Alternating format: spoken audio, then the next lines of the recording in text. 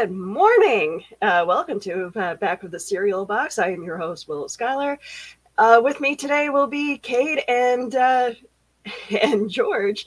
So we're going to be talking about Mr. T and Chuck Norris and their wonderful cartoons.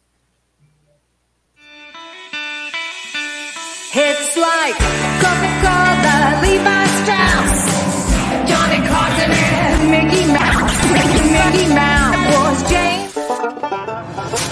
Let's go back in time. We can just hit rewind. What a terrific notion.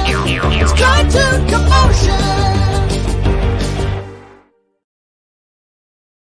Oh, right. I forgot to mention, Johnny's not going to be here today, so we're taking over. Hi. Hi, everybody. Yeah, that was Johnny's idea. It's a cartoon commotion takeover.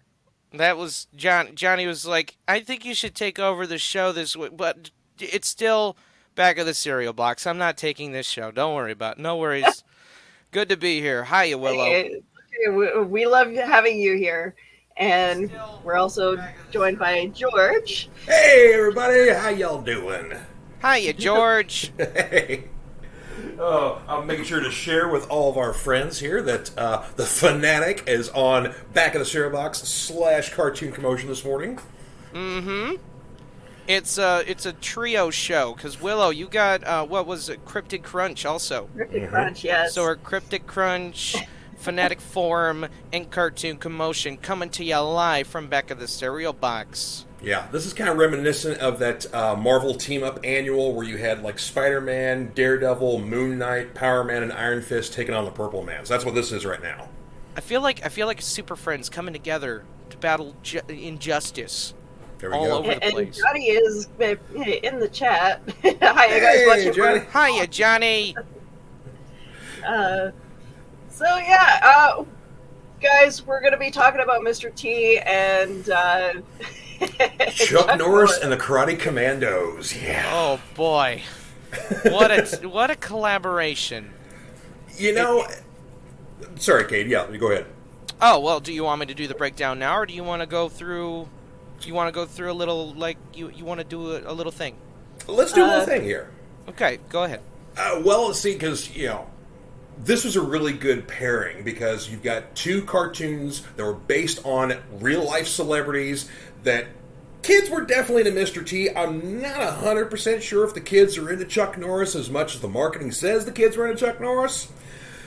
But it is a tale of two shows. It was a show for Dad. That's basically it. Yeah, sort of. And it was definitely a tale of two series. Which one was the better fared? You tell me. Mr. T, 30-plus episodes. Chuck Norris and the Karate Commandos, 5. Mm-hmm.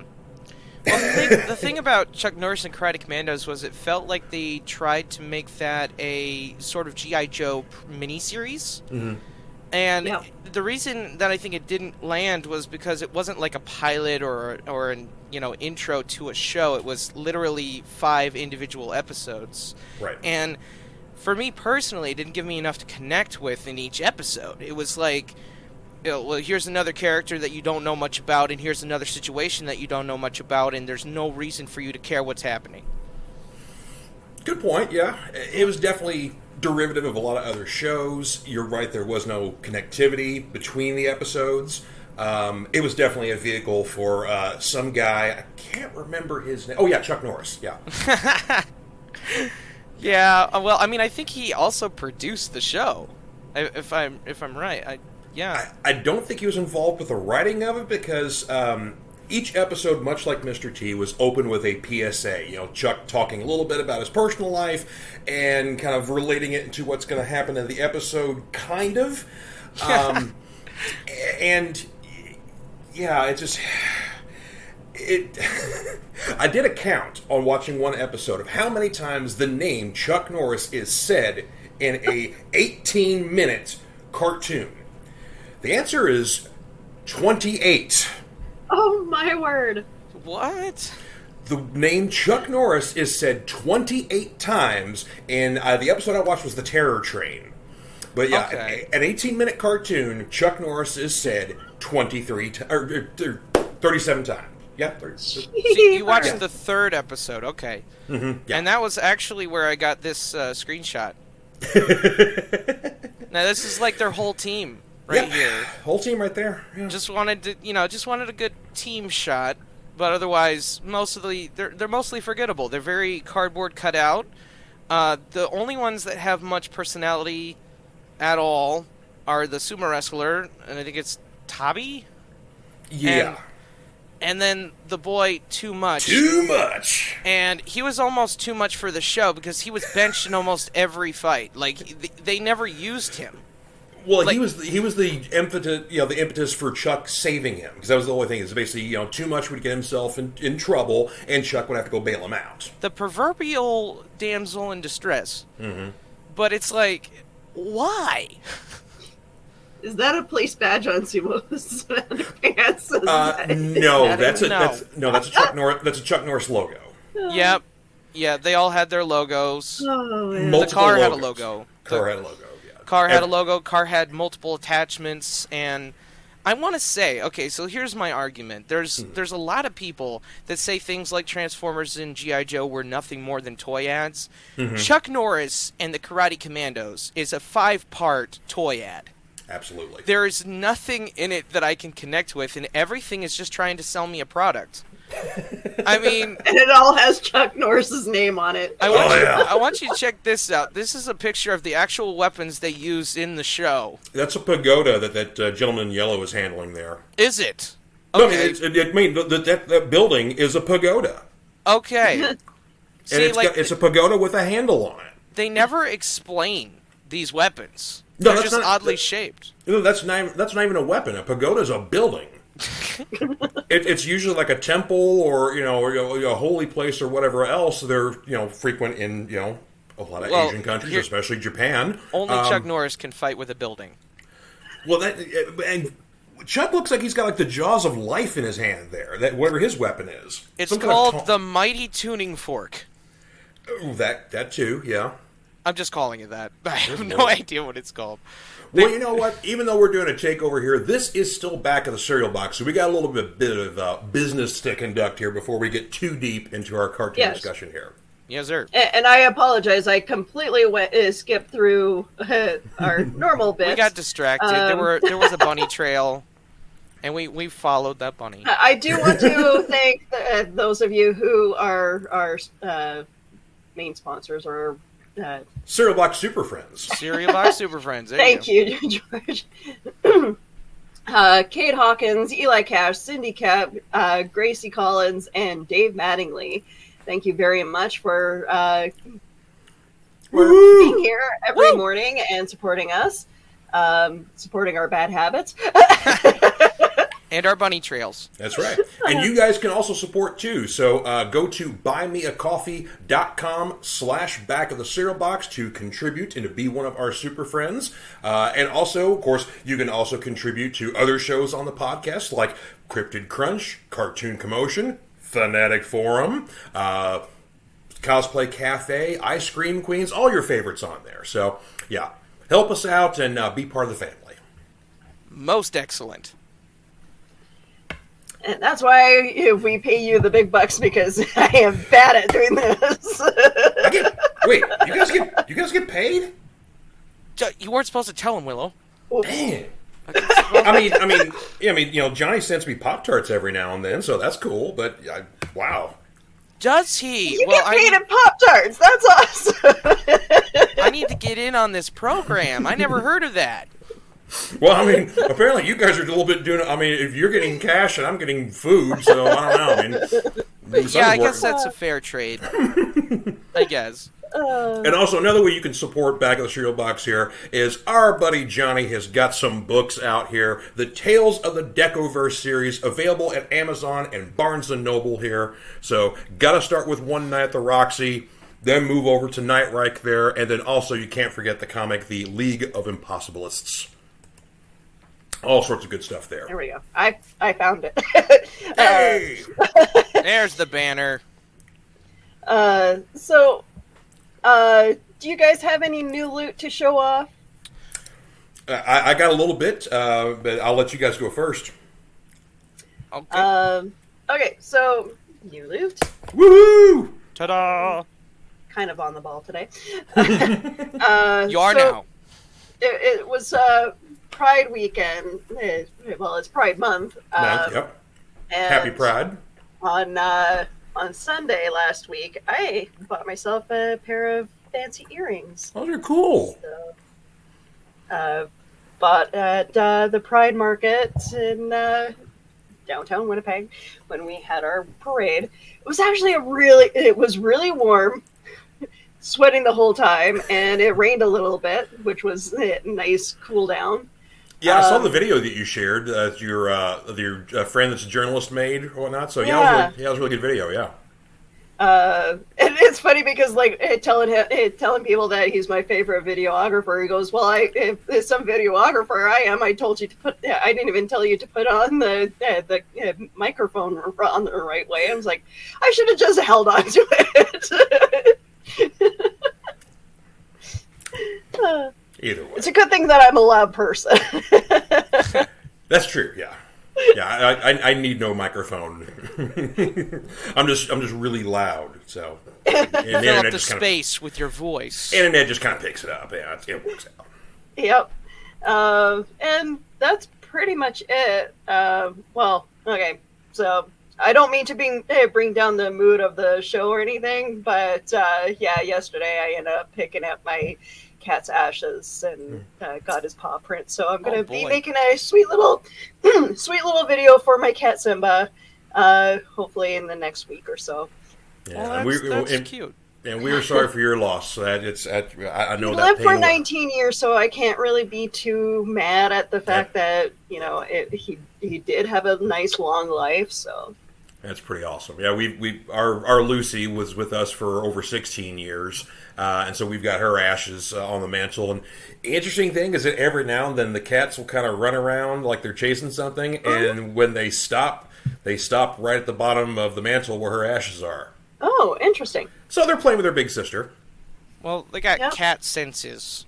So, cats sense things. Oh yeah, Yeah. Oh, yeah. They do. So, yeah, well, she was able to pass in the house because basically it was like really late when she was turning, and so basically she just passed in the house. So she's still here with us. So, but yeah, it's kind of a nice thing to still have her with us. Yeah. But so I'm sorry for your loss, Willow. That's I don't know, that's a tough thing. It is tough, and it's evident that he was the loudest one in the house. Yeah. Well, hopefully he'll still be there. He'll come by and visit from time to time. Well, Kate, you got some new loot? I do. I got a Thundar the Barbarian pop figure. That is awesome. Yeah, I really like the sculpt on this guy. It looks very much like they came right out of the cartoon. Mm-hmm. Yeah, good job on the sun sword there, too. Look at that. That's cool. Look. No, it's almost glowing. Mm-hmm. And then I've got a Hobgoblin pop figure. Ooh. Yeah, I wanted this since it came out, but I was waiting for the right time, and this was at a video store that I frequent, so Far out. perfect timing, Gotta love those new and used stores. And then this is a G.I. Joe Super 7, and, I collect these as though they're art, so I do hang them up like this. And this is Snake Eyes in his ninja outfit. It's because he did have, like, the regular gun-toting commando, but this guy's got the sword. So, Yeah, well, this was the later seasons and whatnot where they changed over to the new toys, but yeah, they've done other sculpts of him and his like the earlier versions of the cartoon. right. And I think that was from the first miniseries, and then it was like second and onward he had the regular sort of ninja outfit. yeah, I think that was how it was, because I did start the second miniseries a little while ago. sure. But matter of fact, they've even done Super 7's even done toys of the first miniseries, I can't remember what it was, the Mass Destruction Machine or whatever else. And there's a part where Snake Eyes gets irradiated, kind of like a Mr. Spock in Wrath of Khan 2. He gets irradiated, and a Eskimo character helps him. And Yes, I so, remember that was in the first miniseries. so they did an action figure set of the Eskimo guy with the Snake Eyes that's all like kind of glowing, and he has like an irradiated canister that's also glowing and stuff like that. I did not know that. That is cool. Yeah, Super 7 is really because Super 7 has the license for the cartoon, but not the Real American Hero toy line. So basically, all their designs have to be based on the cartoon look. Okay, that's pretty cool though. Yeah. Like I don't know, I like that better because I collect all the cartoon figures, you know. Yeah, there you go. So it just fits my collection. I didn't really care much for the Cobra Commander they did with the scepter and the cape though, because the cape was so, I mean, like the scepter and everything. I love Cobra Commander as a villain; he's a great character. But the scepter, okay, so the scepter was cool, but the cape was like a piece of fabric, like they used to be, and it was just so. It wasn't like a molded cape. Like, if you could have just done just a little more detail on that. Like, maybe even buttons, like, where it would pin on, you know? Yeah. Just something. But otherwise, you know, because I already had the regular Cobra Commander. And I wasn't going to pick up the one with the cape if the cape looked like it was just pinned on there.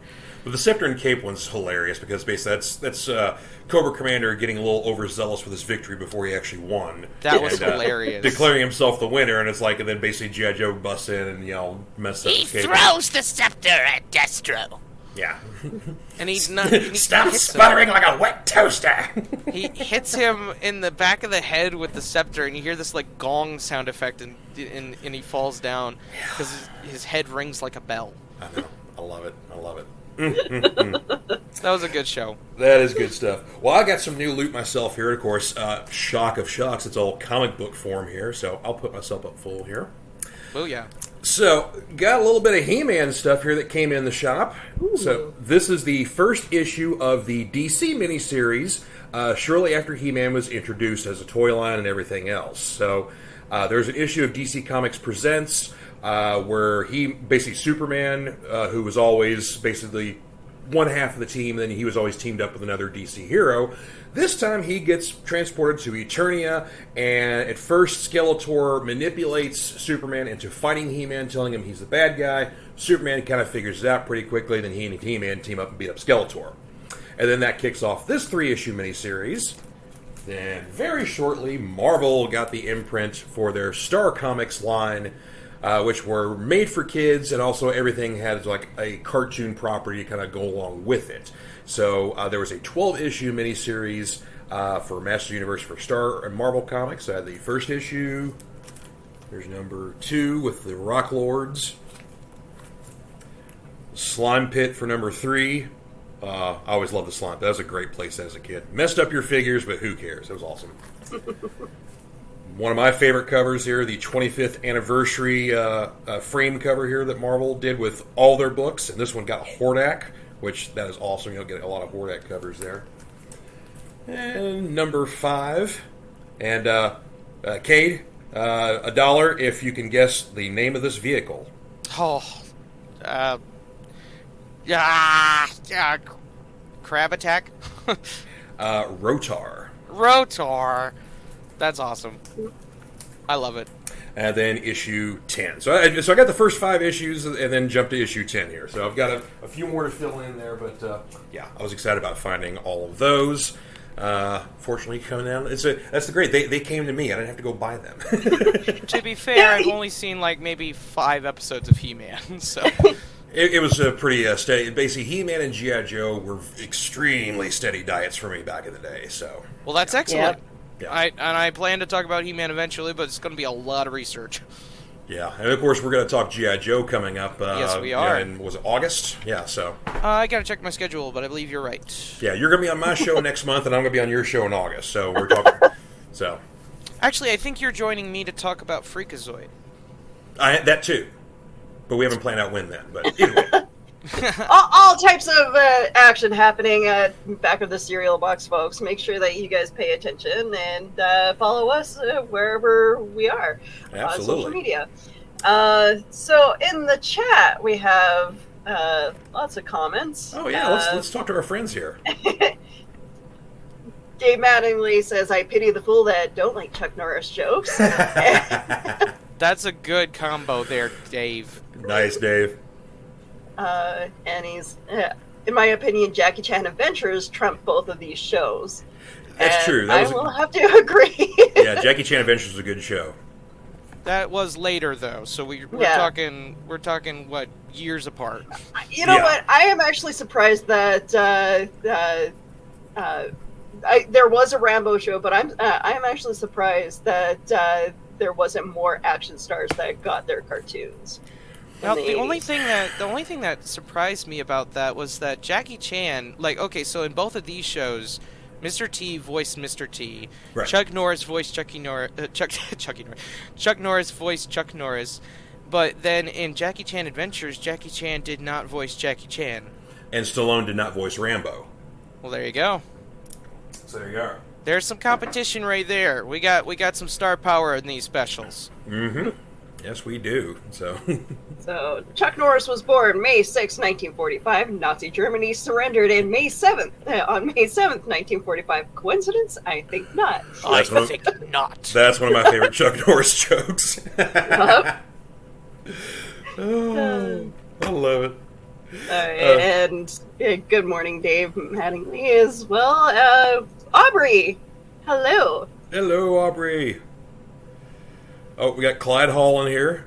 Yeah. Good morning to you, Clyde Hall. Morning, We got- Clyde. A lot of comments, so I apologize if I skip through. Yeah. Oh, Zentron. It was funny to hear Frank Welker break character's voice occasionally in the show. Yeah. I know. That's what the thing was. If Frank Welker was involved with the Chuck Norris Karate Commando show, played some of the villains. Was he Super Ninja? I think was the Probably. It was Super Ninja or Claw, one of the I two. didn't look into Frank's roles, but those characters, oh goodness. We have some things to talk about in regards to those characters. But Johnny's in the chat. Peeked just in time to see that thunder pop. Yay, Excellent. Johnny! Oh, and Dave Manley chiming in earlier says, "I thought we got paid in cereal." So Johnny gets paid in cereal. So man, it works out for him. And Aubrey is with me on Yay Pop Tarts. So yes, matter of fact, see what's in the bowl for me. I'm doing wild berry Pop Tarts. So I was normally a fan of the wild cherry Pop Tarts that are out for a while because I also really like the design. But they did away with those, and now we just have just the wild berry, and it's kind of the same thing, but I don't know. Wild cherry just sounded cool. You gonna add a Pop-Tart review special to your show? Ooh, that would be awesome. Yes, because the ultimate flavor is unfrosted strawberry. Ooh, there you go. Yeah. And I'm sure you're gonna have some, discourse on that, some comments. It may be. I know. Toasted, untoasted, frozen, not frozen. My favorite was always brown sugar cinnamon. Oh, there you go. That's a good one. They have somebody made a Cremate or something like that has a coffee creamer that's brown sugar cinnamon Pop-Tart flavor. Oh, Now I got like a brown sugar cinnamon zero sugar pump thing that I pump into my coffee every morning. So Okay, that works. Yeah. it's kind of like an update. Yeah. and But speaking of cinnamon, yeah, that is awesome. Graham. Mm-hmm. so it's just like graham cracker cereal. Wait, but could you pull out a piece and show us? Like, is there a size difference? From memory, I think it's about the same size. There you go, Will. I got you up. Yeah. Over there. Yeah, it's the same Okay. size there, but Okay. it just basically to me Tastes the a little more like a graham cracker. Yeah, it's cinnamon graham cracker. Well, Yeah. it is called Cinnograham. But yeah, I mean it's literally it's like golden grams also dusted with cinnamon toast crunch cinnamon. Yeah, Yeah. and it's good. It's a good yeah. cereal. It's the bomb. And then I also raided the dollar store yesterday and picked up some snacks and found these little happy spring rolls Ooh. with cocoa. They're like they're like those they're like Happy pirouettes. Swing. Yeah, they're good, and I'm gonna taste it, see if it goes good with my coffee. Oh, You there try, you go. try and use it like a straw. Yeah, this is the new version of Will It's Cereal. Yeah. Will it suck up coffee like a straw? That's a really weird question, but we could try. The chocolate's inside it, so It might, but I think the cookie will get soggy before that. But will the chocolate melt and it get sucked up like a straw? No, Maybe. it just looks too much like a straw not to ask that silly question. Come on. Well, Starbucks used to have these like cookie straws. Okay. Similar type of thing, but yeah, but it would get soggy way too fast before you finish your drink. So I used to get for my coffee. I used to get these things from, I think it was TJ Maxx. They were chocolate spoons. I remember those, yeah. And the spoons are like literally made of chocolate, and you could stir, your coffee, and it would melt into the coffee. But the problem is that most of the time it never made it to the coffee cup before I ate it. I just ate spoons. I'm not much of a chocolate with coffee. I mean, like a mocha thing from now and then. But yeah, most time, Well, I would drink the coffee, but then I would just chomp on the spoon.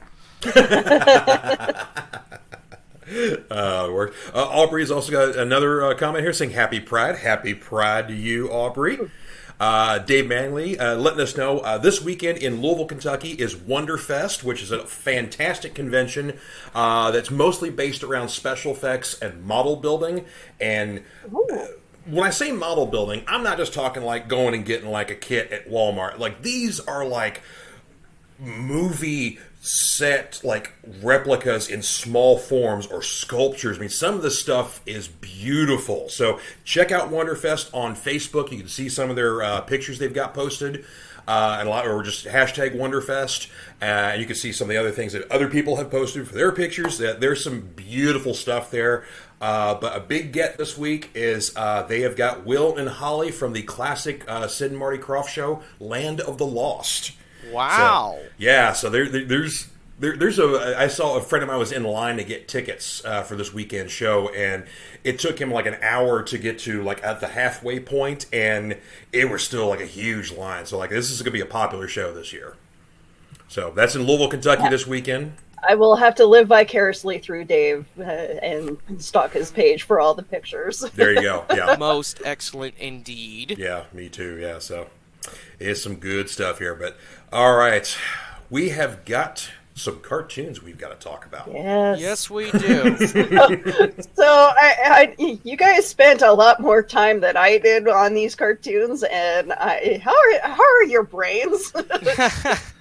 Well, I mean, mine's mostly full of tapioca, but that tapioca is able to hold in a lot of information. It's kind of like a liquid protein storage, so it works that way. Yeah, so my head is filled with a ton of useless information, and of course, growing up with this stuff, I mean, basically seeing it in real time come out and fail in some cases.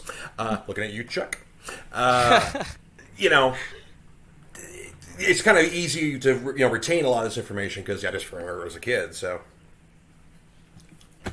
yeah, I watched the Mr. T show, both the cartoon and the live action show before all this, and I'm just like the Chuck Norris one definitely is like the worst of them all. But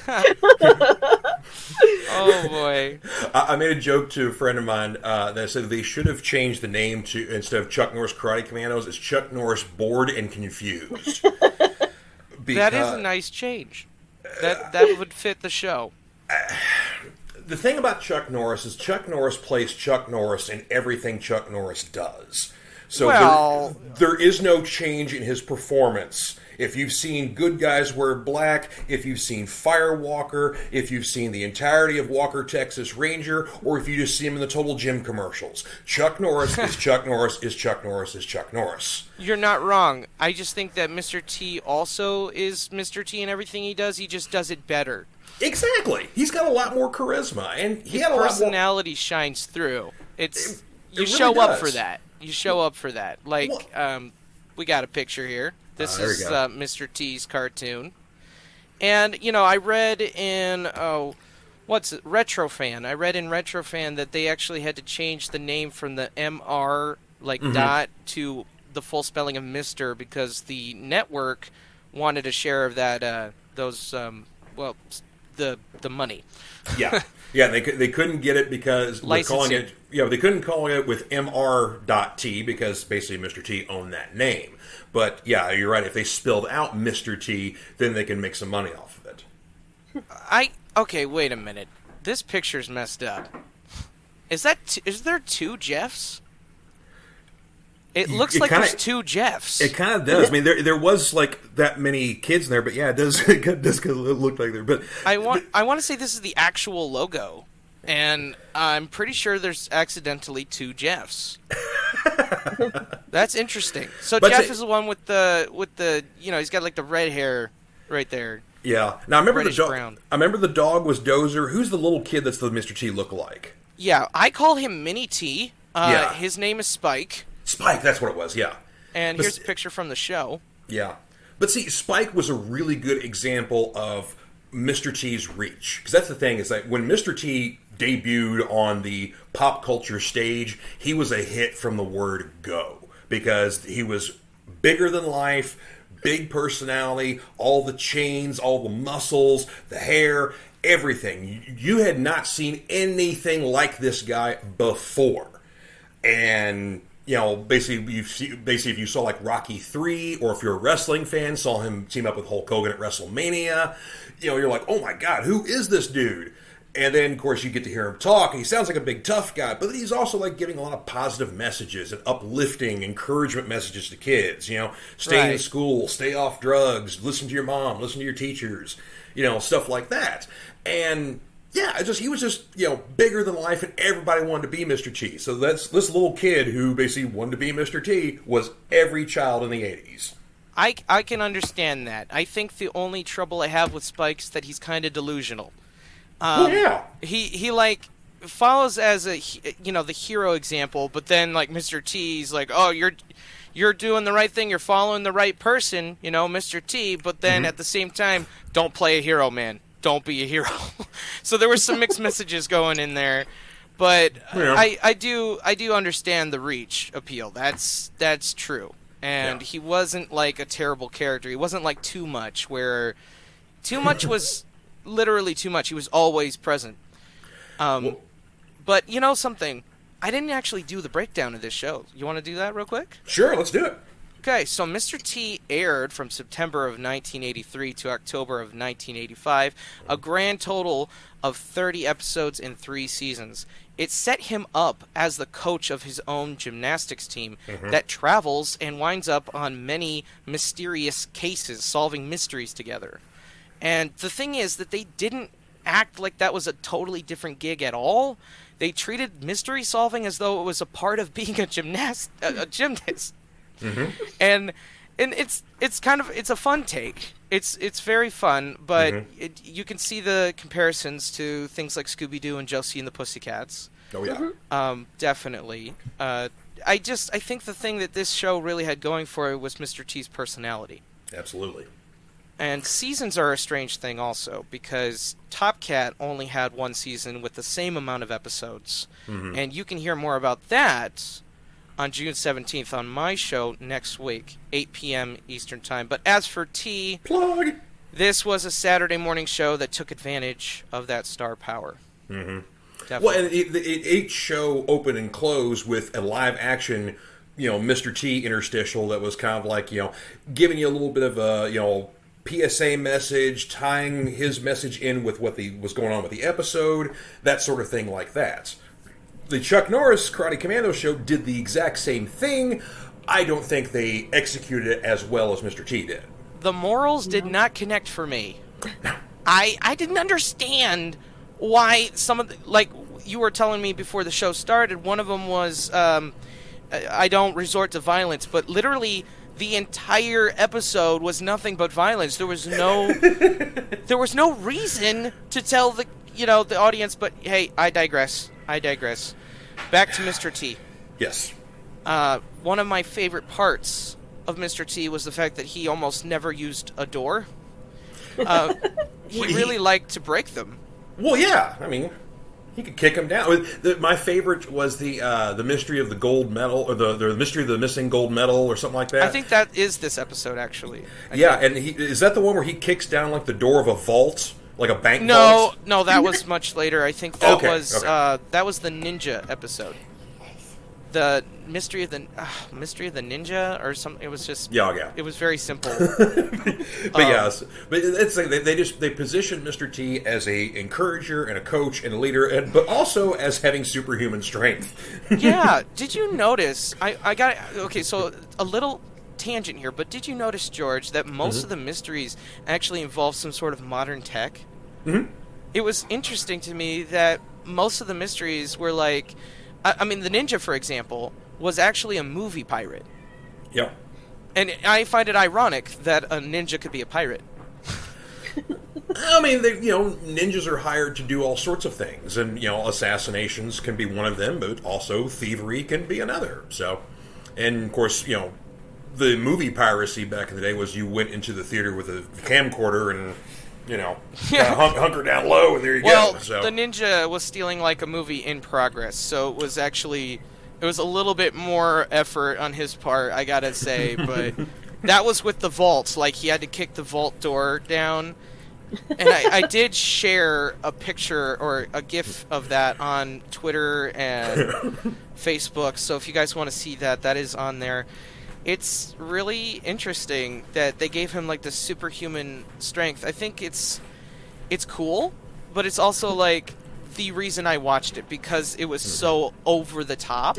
Oh yeah. That it actually it made me it caused me great amounts of laughter to just watch this man absolutely destroy things. Yeah. For simple reasons. So do you guys think that the Chuck Norris show would have been better had, say, Jean-Claude Van Damme been cast in that role instead? Well, at the time, Jean-Claude Van Damme wasn't even a thing.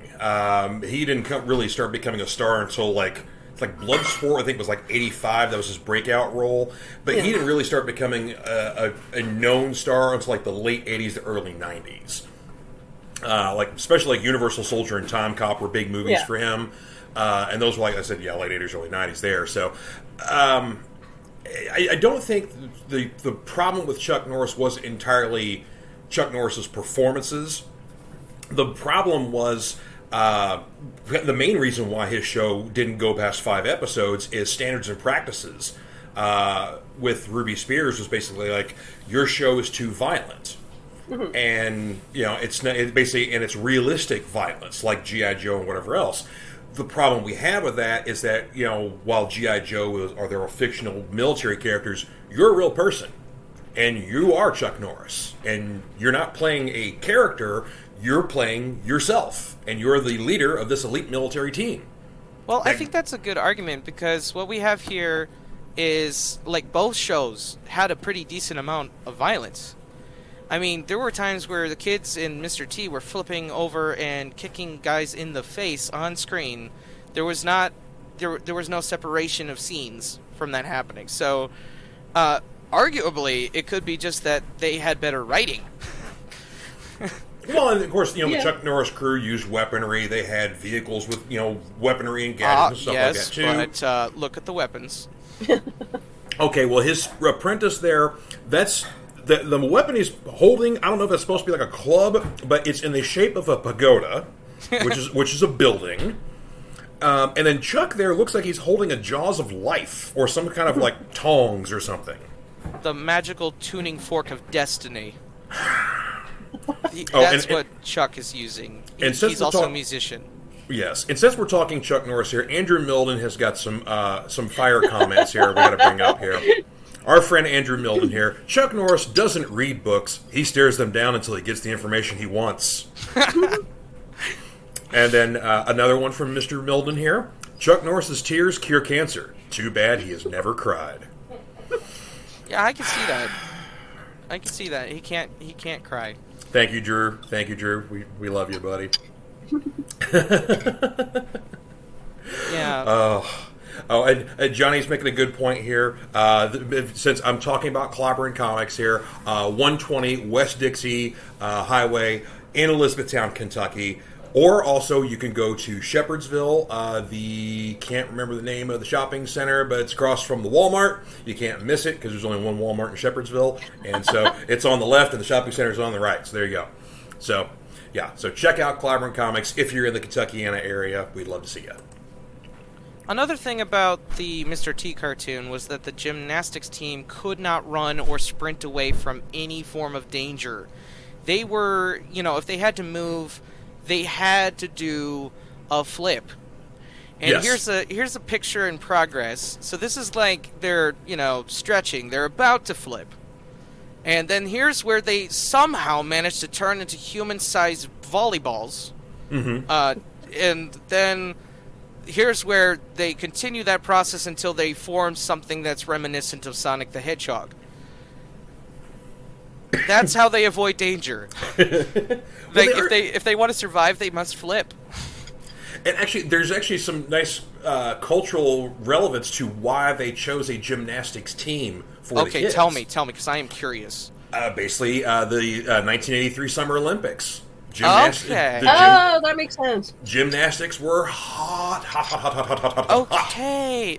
Here I am, watching this show, and I'm like, for the love of Pete, why did they make him a gymnastics coach? Three words, Kate. Mary Lou Retton. Okay.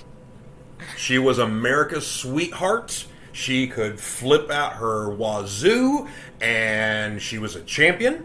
And there you go. I mean, she was the biggest thing. And so the U.S. gymnastics team was big stuff, man. So they needed a vehicle for the kids, some device to get them around to solving mysteries, because a little show called Scooby-Doo showed us that formula kind of works really well.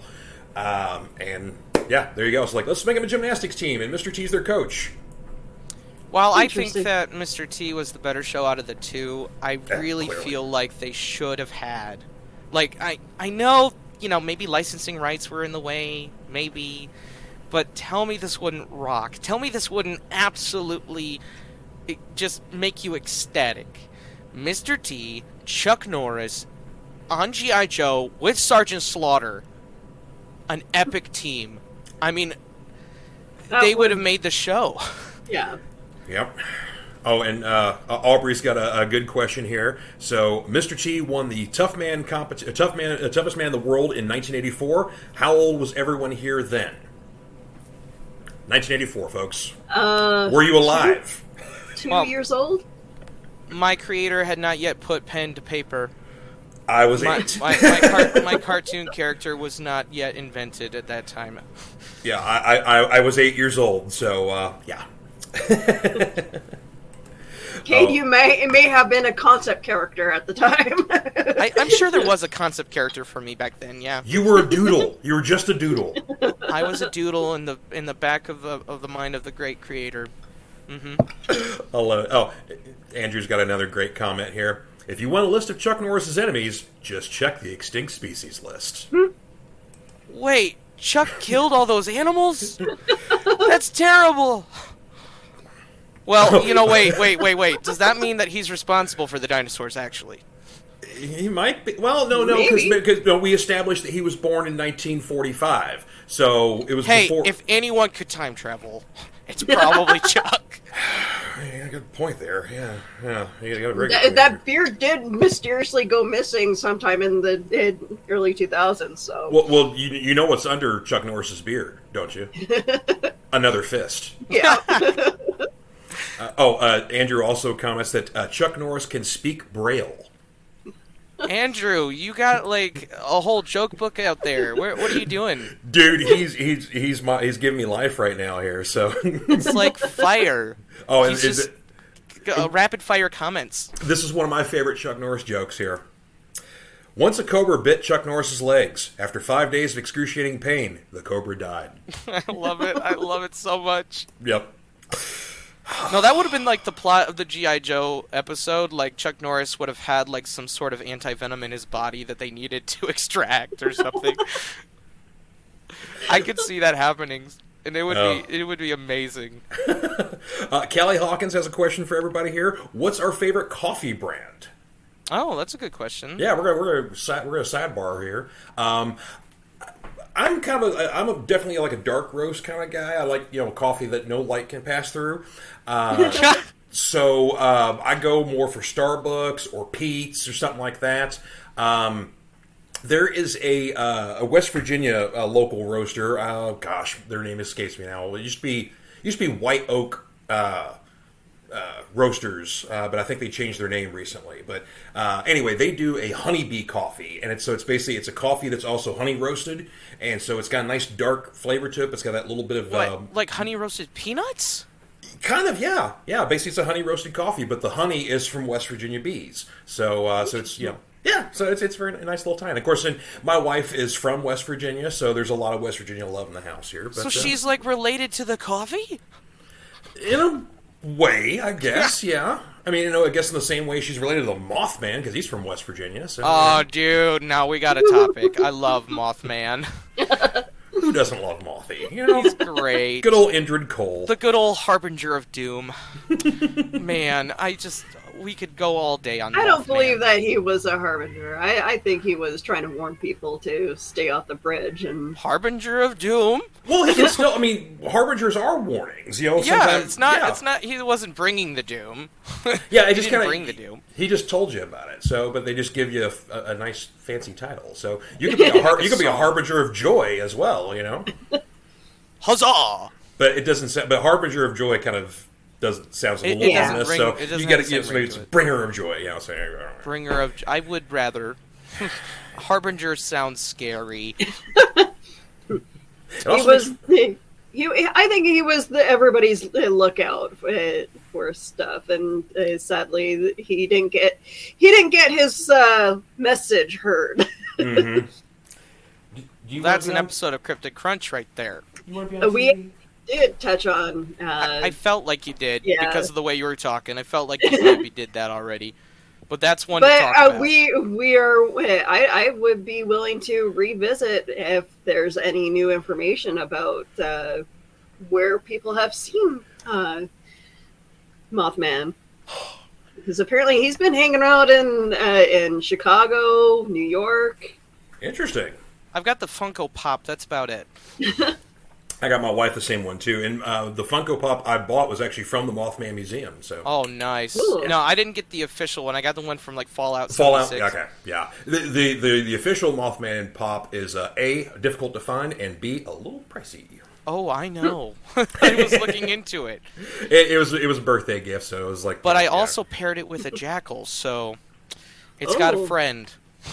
I'm trying very hard not to collect pops because I have a couple ones that I'm still trying to get rid of.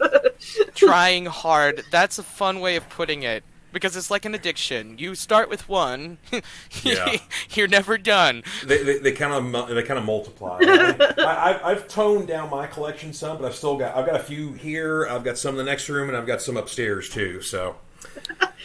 The camera's just a little too high. I can't see which ones you got. Dave asks if the Mothman Funko Pop is attracted to lambs. That's a fun question, Dave. Actually, it's in my Hall of Pops, so it's got like these big old lights over it. So, I mean, it hasn't flown away yet, but we'll see.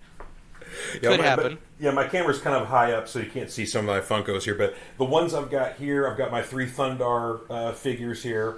I've got 2 different Ron Swansons. I've got the Duke Silver Ron Swanson, and I've got the drunk Ron Swanson with the little bitty hat on there. And then I've got my Kramer Pop, where he's the Detective Kramer. I'm a good cop. Wow. I'm a very good cop. And then I've got my They Live John Nada. He's basically all out of bubble gum, and he's ready to kick butt. And then I got my Die Hard Pop. And then I've got my 2 Conan the Barbarian Pops. Basically the...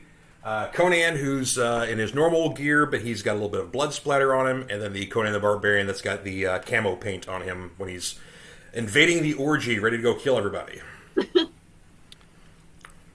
Okay, so that's what happened. It happened in the movie. He and his buddies sneak into an orgy and kill everybody. We probably should get back on topic a little bit. Fine. I'm just trying to get off that bunny trail, bring it back. And to get us back here, Andrew Milton's got one more Chuck Norris joke. Chuck Norris can kill 2 stones with 1 bird. I love that. I love that so much because it doesn't even make any sense. No, it doesn't. And Sherry Edgin, hopefully having your pronunciation correctly there, says, yo, yo, yo, hey, Cartoon Commotion, nice seeing you. She follows all of us. Thank you very much, Sherry. Pity the fool that doesn't follow Cartoon Commotion. Nice. Oh, booyah. Thank you for that plug. That was very nice. Yes. And You now... had some sweet friends there, Cade. Oh, thank you. We do have some good friends over on Cartoon Commotion. Now let's see. There's so many good comments in here. Where were we on this show? Well, I got so derailed. We did, but we basically definitely discussed the comparisons between the 2 shows, and clearly Mr. T was the better show because it lasted more than 1 season. It was 32 episodes. I think I left off on the flipping. I left off on the flipping. So one more note on that. At one point they were trying to stop this guy from releasing, or I guess stealing, a bacteria like a virus, like the coronavirus, like a serious epidemic thing. And the 2 teenagers that were with Mr. T flipped over this handrail and jumped onto the head of the guy to try to knock him down. But Mr. T, he had no time for flipping, so he kicked it. Well, yeah. And I love this shot because not only is it showing off how strong he is, but it's at the same time it's so unconventional. and I for that level of humor, it really resonates with me because you could have he has jumped things, many things. Yeah. He could have just tossed himself over that rail, but no. That rail had to go. There was no keeping that rail. Well, I just love that. It's like he's apparently the coach of a gymnastics team, but he himself does not perform any gymnastics. Oh, he did flip once. And it showed that he could do the course, I think. But once in 30 episodes, one time. Well, this was within the confines of the first season. So, within the first season, he did flip at least once. Yeah, and Sherry does comment and say, "Why not flip? She flips to avoid danger every day." Flip the channel, flip the page of the. I mean, I guess there's some flipping going on. Oh my god! But go ahead. And let's not forget, the quickest way to a man's heart is with Chuck Norris's fist. Wow! Thank you, Andrew. Thank you, Andrew. Andrew, start sharing screenshots of this with everyone. Just screenshot where you make the joke and share it and tag us. That would be fun. And Sherry Edgin says, "Why jump over the rail when you could utterly destroy it? Mr. T -1, yep. Mr. T 1 rail 0." That is awesome. That's the thing. There was nothing could get in Mr. T's way. He was a successful pop culture phenomenon and a train that could not be stopped. No, actually, I think Jiggy had a point to make on this. Oh, well, we got to hear from Jiggy. Dude. Oh yeah. All right, Jiggy. What was that thing that you said earlier? I could not agree more, little buddy. The best line T said in the first season was, "You don't need a key with Mr. T." He says it right before ripping a door off of its hinges, and then there was a jail cell door that he tore in half. He pulled from the middle, and it was devastating.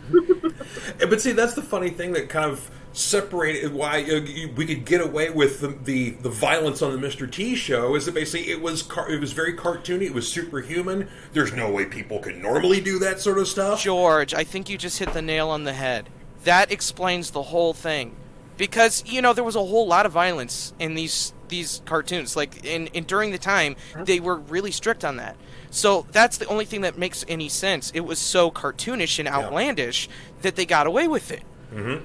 And of course, the kids, even though, they did, get in dangerous situations. They were never in any real life-threatening danger, much like the Scooby-Doo gang. They weren't going to be murdered or killed or maimed or anything like that. So there were some Scooby-Doo monsters that got pretty close to being threatening like that. And at the time when I rewatched Where Are You, I was thinking that. I was like, wow, they came close to death on multiple occasions. Well, I mean, there's definitely some that were scarier than others, sure. But, again, they got close, but no cigar. Well, that's the beauty of the Saturday morning cartoon, is they weren't in genuine, life-threatening danger. You could still come back to it. Mm-hmm. You could come back to it, feel wholesome and connected to these friends. Yeah, absolutely. That was something that they had, definitely. Did you know that Woody, the one boy, Woody, actually I forget his last name, but he was voiced by Phil Lamar. Yeah, and wasn't that his first gig or something like that? That was his first. It was. Yeah. And Toon fanatics everywhere should recognize him as the voice of Samurai Jack, Static from Static Shock, and Green Lantern from the DCAU. This role did not really do him any favors, but he, you got to start somewhere, and I think, for what he had to work with, he did a good job. Well, he started on a successful show too, so it's not too terribly bad. True. So that's the thing. I mean, yeah. Phil. I mean, of course, he's a noted comedic actor too, because you also know him from Mad TV. But yeah, I mean, you can't do an animated series in the late '80s and throughout the entirety of the '90s and even going into the 2000s without Phil Lamar being there somewhere. He's almost kind of like a next generation Frank Welker, because Frank Welker was, contractually obligated to be in every animated series until the end of time because he's an immortal apparently. So so Frank's just in every series ever. We just got to deal with that. So there's Frank Welker and Phil Lamar. So there you go. What was that? Did the mic fall down? No. I bumped my my little table here with my laptop on it. So I'm like, my headphones were attached to it. No, actually, no, just my wailing inflatable tube arms here. So I'm not. He tried to do a karate chop on his laptop. Probably also worth mentioning that Tom Selleck did make a brief cameo. Well, quote unquote Tom Selleck. Well, I think it was Tom Trenton. Trent. I can't pronounce. Trenton, yeah, or something like that. Yeah. Trenton. Yeah. Yeah, he was a famous, a movie star, and it was basically a white dude with his shirt unbuttoned there and a big old mustache. So it's as soon as I saw him, I'm like, "Is that Tom Selleck?" Yeah, that's Tom Selleck. That's got to be Tom Selleck. And then I shared it with Johnny, and he confirmed that was definitely done on purpose. Yep. So we got it, straight from the cartoon aficionado, Saturday morning cartoon aficionado. So, and here's a fun aside for you. That's another kind of like a celebrity was so popular, somebody wanted to use them, but they didn't have the exact rights. Issue 12 of Transformers, of the Marvel comic, had the Transformers saving a rock concert for being interrupted by Megatron and the Decepticons. The rock concert was Bruce Springsteen and the 11th Street Group. Okay, that was clever. And they performed such hits as Born to Walk and Dancing in the Night. And, Well, I don't have it here, but there was another instance of this that I saw in the first episode of Gem and the Holograms, where they reference Crocodile Dundee without name, but it's like he's spot on, like image for image, looks just like Crocodile Dundee. But see, that's the thing, is that that's how big some of these people were in their pop culture reach, that you would just make references to stuff and people knew what you were talking about. Yep. So, some other comments here we've got. Let's see here. Oh, hang on. Oh, we got to talk. Sherry says that Jiggy's the cutest pig ever, and will he be playing his banjo today? No, not today. He's not ready. He doesn't have it tuned up, but he did. He did do a little bit of something in the intro, so if you want to catch the replay, it was briefly in there. and he learned some new notes, so you got to check that out. He will be making, an appearance in our conversation of G.I. Joe there, George. Sweet. Yeah. And he might have even learned how to play the theme song. Oh. That would be I believe it was the movie version. Okay. So that was interesting. That, Okay. He yeah, went for the longer show. Okay. well, he was in the living room watching that for so long, just trying to get the keys, the notes right. I'm no musician, so Jiggy, I leave that up to him. I mean, playing the banjo is no easy thing, so I respect to Jiggy on that one here. Not to mention, I think he's the only pig that ever picked it up, and I don't know another pig that has. I don't either, but I don't know many cartoon pigs. I mean, it's like him and like Orson from I can't remember. It was Garfield and Friends. Garfield and Friends, yeah. Yeah, so Jiggy and Orson the pig. That's it. That's all I got. One of Jiggy's favorites, but he actually prefers the Garfield segments. Oh, I love it. Oh, and Aubrey reminds us that Mr. T also did a voice in Cloudy with a Chance of Meatballs. I have not seen that. So Wait, was that him? I didn't know that was him. I mean, Okay. There was like a police officer that had a very funny okay, voice. cool. I bet that was him, yeah. But I had no idea that was him. That's interesting. And Dave Mattingly saying that Phil Lamar voices everything. He's probably voicing me right now. Yeah, and also Dave was commenting that Frank Welker has 895 voice credits. That's incredible. 895 people. Wow. Good Lord. Yeah, so that's... Yeah, like I said, there's some great vocal performers out there with cartoons and animation. Unfortunately, Chuck Norris was not one of them. No. Yeah, like I said, he always sounded just bored and confused with everything he's doing. Even he was like, "Hey, you guys handle the dignitaries and make sure they're safe. I'm gonna go get too much." Yeah, basically that the was Lutes the whole kicked show. in, didn't they? That was the whole show. Was like so cardboard cutout and stale. Like at least Chuck's with on Mr. T, Xanax. at least with Mr. T, we had some personality. Like it's Yes. actually interesting. In the crossword mystery episode of the first season of Mr. T, we find out that Miss Bisbee, the bus driver, was like she had like a degree in science and like she's a really educated woman. And she's a bus driver. And she's a bus driver. Yeah. But the thing is like these characters actually had more depth, more things going for them than they're a team of commandos that don't actually have any, interests outside of... Well, I mean, Tabi, the sumo wrestler, stereotypically like to eat. Well, I mean, So- what sumo wrestlers kind of have to eat all the time to maintain that size. But it was just like, when are we going to eat? When are we going to eat? When are we going... That was the joke. Well, it actually, you brought on your cartoon commotion actually had a really good kind of pop culture tie-in with Too Much and the origin of that name. Yes, I did a short on that, and it relates to Scooby-Doo. Do you want to do that? Do you want to tell them about that? I'm sure. Okay, I was going to let you do it, but sure, if you want. Well, I want to do it. see if you paid attention, so go ahead. Okay, well, basically, in the impetus for Scooby-Doo, when they're basically coming up with the concept for the show and names for the characters, whatever else, a popular name that came up and was almost going to be used for Scooby-Doo was Too Much. Ultimately, it was decided that doesn't work. We went with Scooby-Doo. Fast forward many years, and we have another Ruby Spears show with Chuck Norris. And that same producer still had this name in his back pocket that he wanted to use. And so we get the Asian child sidekick who's very much like Short Round from Indiana Jones the Temple I was of going to Doom. mention that. Good. But they There decided he is. to... Well, wait, that's Nope. the wrong show. Hang on. There we There go. he is. There right he is, beside him on the left there. And see, look, he's even wearing a ball cap, just like Short Round did. I But he's wonder wearing... why.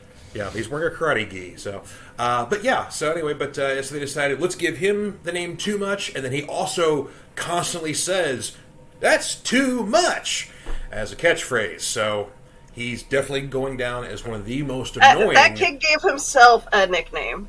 I believe it. Okay, so I find it ironic that Scooby-Doo says his name as a catchphrase, Scooby-Dooby-Doo, and then you get Too Much who says his name as a catchphrase, Too Much. But see, here's the thing that they weren't accounting for. Scooby-Doo says it's cute. Too Much says it's annoying. It's fine when an animal does it because, well, we've seen that with Pokemon. Mm-hmm. But it's annoying when a human does it. Indeed. Yeah. I mean, it's like an animal talking is a novelty, but a human talking is common. I mean... And the interesting thing is that, Chuck Norris doesn't say his own name, but everybody else says it like 45 times. So Chuck doesn't have a catchphrase. Everyone else's catchphrase is Chuck Norris. That makes sense, actually. Yeah. That's something they did. Oh, and Dave Mattingly says, Miss Bisbee didn't go all those years of bus driving college to neglect science. So Science of bus driving. And I also kind of wonder why there was no romantic tie-in with Miss Bisbee and Mr. T. Well, why? I mean, they're the only two adults on that bus with a bus full of children. Well, there's this one time I kind of got a kick out of Miss Bisbee because there was this avalanche that these goons dropped on their bus to try to keep them from moving. I got to remember which episode that was, but Bisbee is like, that looks awfully heavy, Mr. T. And Mr. T's like pushing on a boulder to try to remove, and he's like struggling. One of the few occasions where he struggles to show how strong he is. Yeah. And he's like, it ain't a marshmallow, Bisbee. And I got a kick out of that because, I probably watched that twice. I probably watched that same scene twice just because it's so... It ain't a marshmallow, Bisbee. Like, it's obvious it's heavy. Why are you commenting on the fact that it's heavy? And that's what they did a lot in these shows, was like they would point out these obvious things, and it would be more humorous if you treated it as though it wasn't obvious. Yeah, and Aubrey brings up my point. Was there ever any romance in Mr. T? There was. There was. Oh. Multiple episodes, actually. I think it was probably Riddle of the Runaway Wheels. That was the last episode I watched. Last episode of season 1. Where Robin, the main girl character, hang on, I'll find her picture. That's right. Robin's the one on the right there, just barely obscured by Kim. Kim is the one with the ultra photographic memory, but Robin is like the unofficial leader of their crew. Mm-hmm. And she was like trying to get with Jeff. She was trying to be in a relationship with Jeff, and Jeff was like acting oblivious. Too good for her and stuff. He's very much full of himself. But ironically, Jeff became my favorite character in the show because he was like the only one with the most personality. Like out of the kids, Jeff was the most interesting to me because he seemed to have a lot of personality, more so than any of the other kids in the Very group. True, yeah. Oh, and Dave Mangley comments, there was never any romance on Chuck Norris because Cupid's arrow snapped in half against his skin. That is true. But, one thing that Chuck Norris show did do first, before Scooby-Doo got the chance, was Zombie Island. Ah, yes. Believe it or not, the very last episode, the 5th episode in a long line of episodes of Chuck Norris, the very last one, was hang on, I need the title. It was like Undead Island or something. Something like that, yeah. Now, do you remember what the... Island of the Walking Dead. Yes, okay. Do you remember what the message to the kids was all about for that particular episode? Was that the violence one? Nope. Oh, goodness. I can't even remember. This one was about being yourself. Right. Don't let other people influence you to do things you don't want to do. But be see, who you are. This is how much those messages did not connect with me on this in Chuck Norris. Right. Okay, so the morals really did connect with me on Mr. T. But on Chuck Norris... Because they tied them in. Yeah. On Chuck Norris, be yourself. Super Ninja, the second-in-command villain for the Vulture crew... Yep. Was left on the island of the undead, the Walking Dead, to die. Mm-hmm. And they all live happily ever after. He wanted to be a zombie. Be yourself. Be yourself, Super Ninja. Let that freak flag fly, even if that flag is undead. It's an undead flag. I can only imagine what the undead flag looks like. It's got a lot of holes in it. That would be fun, actually. Like, there's probably a zombie culture out there that has one of those. There might be. In Australia, you can vote as a Jedi. But real quick about Chuck Norris, let's talk about how ironic the episode titles are. So, like, Deadly Dolphin was the first episode. Mm-hmm. The dolphins weren't deadly. Mm-mm. They were hardly even half deadly. Mm-hmm. Target Chuck Norris was the second episode. The bounty on his head lasted for maybe the first 3 minutes. The rest of the episode had nothing to do with it. Right. Terror Train. That's the one I saw. Most of the episode did not actually involve the train. Right, yeah. I don't remember a train in much of the episode at all. Menace from Space. The Menace was actually trying to get to space. Mm-hmm. They did not come from space. They didn't come from space. They were, They were trying to get into space to use... And often, they would try to use things that the good guys made as weapons against the good guys. Like, the bad guys would just come in and take some weapon.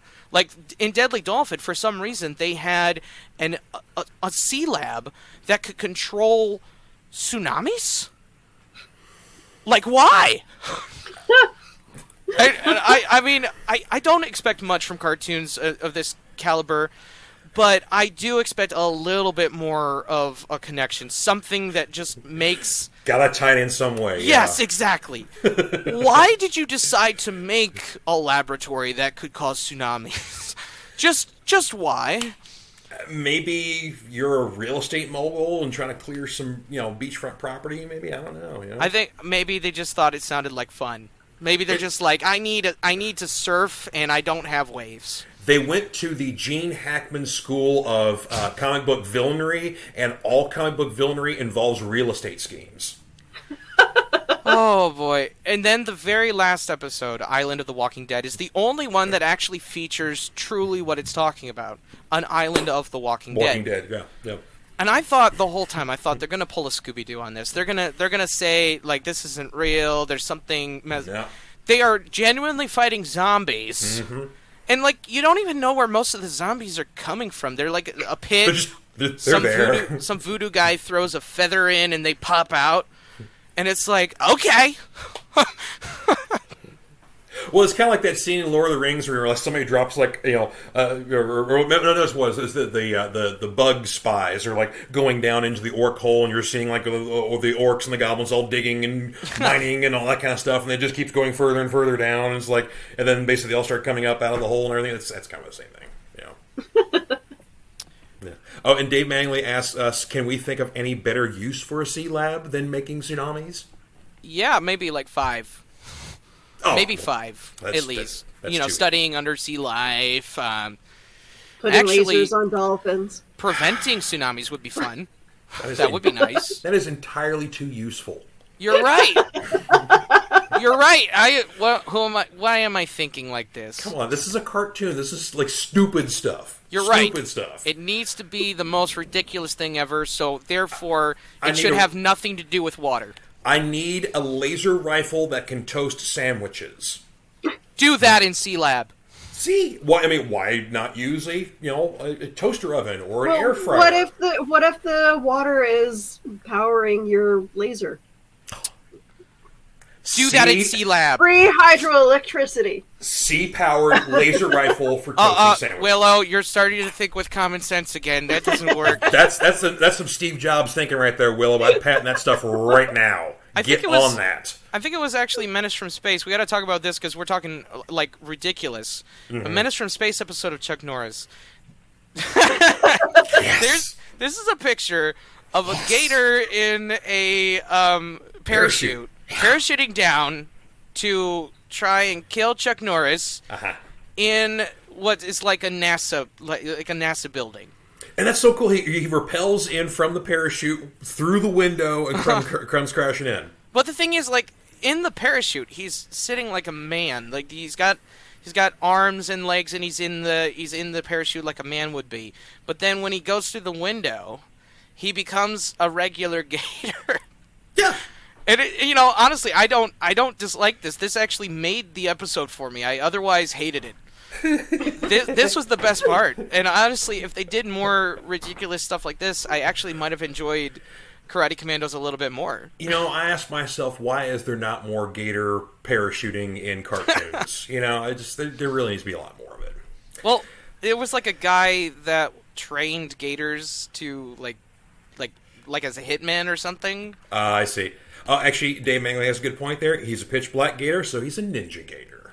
Well, it was at night. I couldn't change the. Yeah.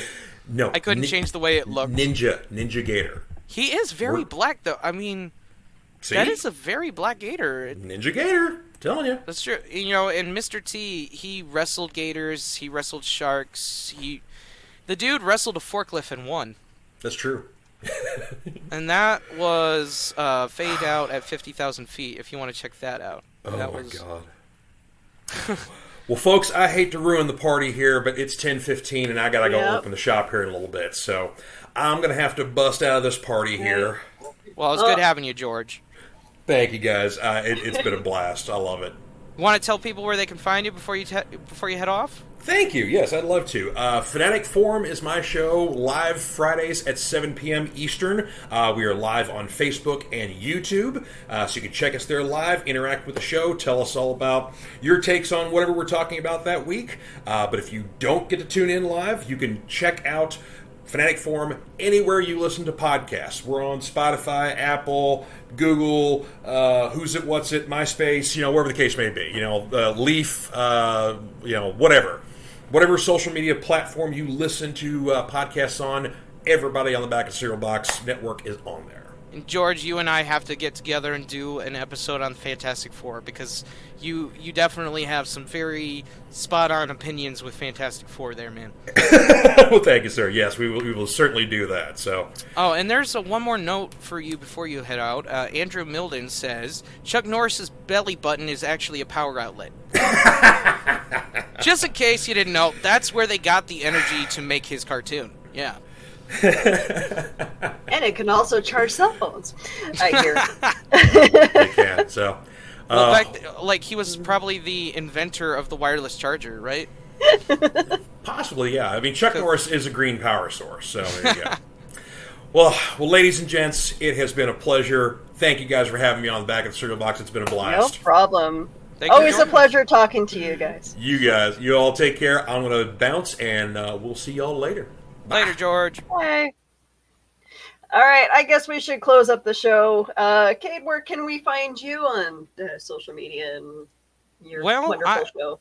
I am Cartoon Commotion on everything. Cartoon Commotion on Twitter, Facebook, Instagram, and YouTube. YouTube is where, my home base is for most of everything I do in terms of my show. So if you want to catch that live and join in on the comments, you can do it there. We're also going live on Twitter and Facebook, but that's pretty much where everybody collects. So if you want to check that out, nearly at 800 subscribers there, so don't miss out. Otherwise, I'm going to have a show on June 17th. That's next Saturday, Top Cat. Mentioned that earlier, but, in case everybody missed it. It's going to be on Top Cat, The Value of Life. So that's going to be interesting. And then The Tick. And that's called Random Ticks. That's on June 24th. And we're going to be discussing kind of the variations of the Tick character and how it differs from one variation to another. But Top Cat, I think, don't pass up on that, because that's going to be really interesting. I think a lot of people hear Top Cat and they think that it's another basic Hanna-Barbera cartoon. Trust me, it's not. In my opinion, the Top Cat cartoon is the most sophisticated, or one of the most sophisticated Hanna-Barbera cartoons there is. So I hope that you tune in for that. Thank you for having me. It's been a great time. Oh, no problem at all. Andrew here with one of our last comments. I can't believe I was able to keep the Chuck Norris jokes going for an hour. I love you guys. Well, Andrew, you got like bucket loads of Chuck Norris jokes. You got to send more. Like, post them all day, tag us in them. It'll be great. All right, you guys can find me all over social media. I am the social media socialite. You can please tune into Cryptid Crunch as well. We'll be on next Sunday. This Sunday, tomorrow. Please tune in to Ice Cream Queens. I can't wait to see what they have in store for us. So yeah, you just like, share, follow us wherever you can find us, and Jiggy, jiggy, jiggy. Yes, I Love this love it. episode. Thanks, Willow and Kay. No problem, Aubrey. No problem at all. Glad you were here. I'm gonna play our sponsors. Comic Books for Kids provides comic books to kids in hospitals and cancer centers across the U.S. It's a place where we can all work together to make sure every child has a comic book. 100% of all proceeds go towards the kids. It's about making a difference, and while they're in the hospital, allowing them to fly like a superhero, battle dragons, or rescue teddy bears. We are in every state in the country and now support over 160 hospitals. Every month, we add more. Visit cb4k.org. All right, and with that, I will say farewell. Have a good day. Keep it unreal, everybody.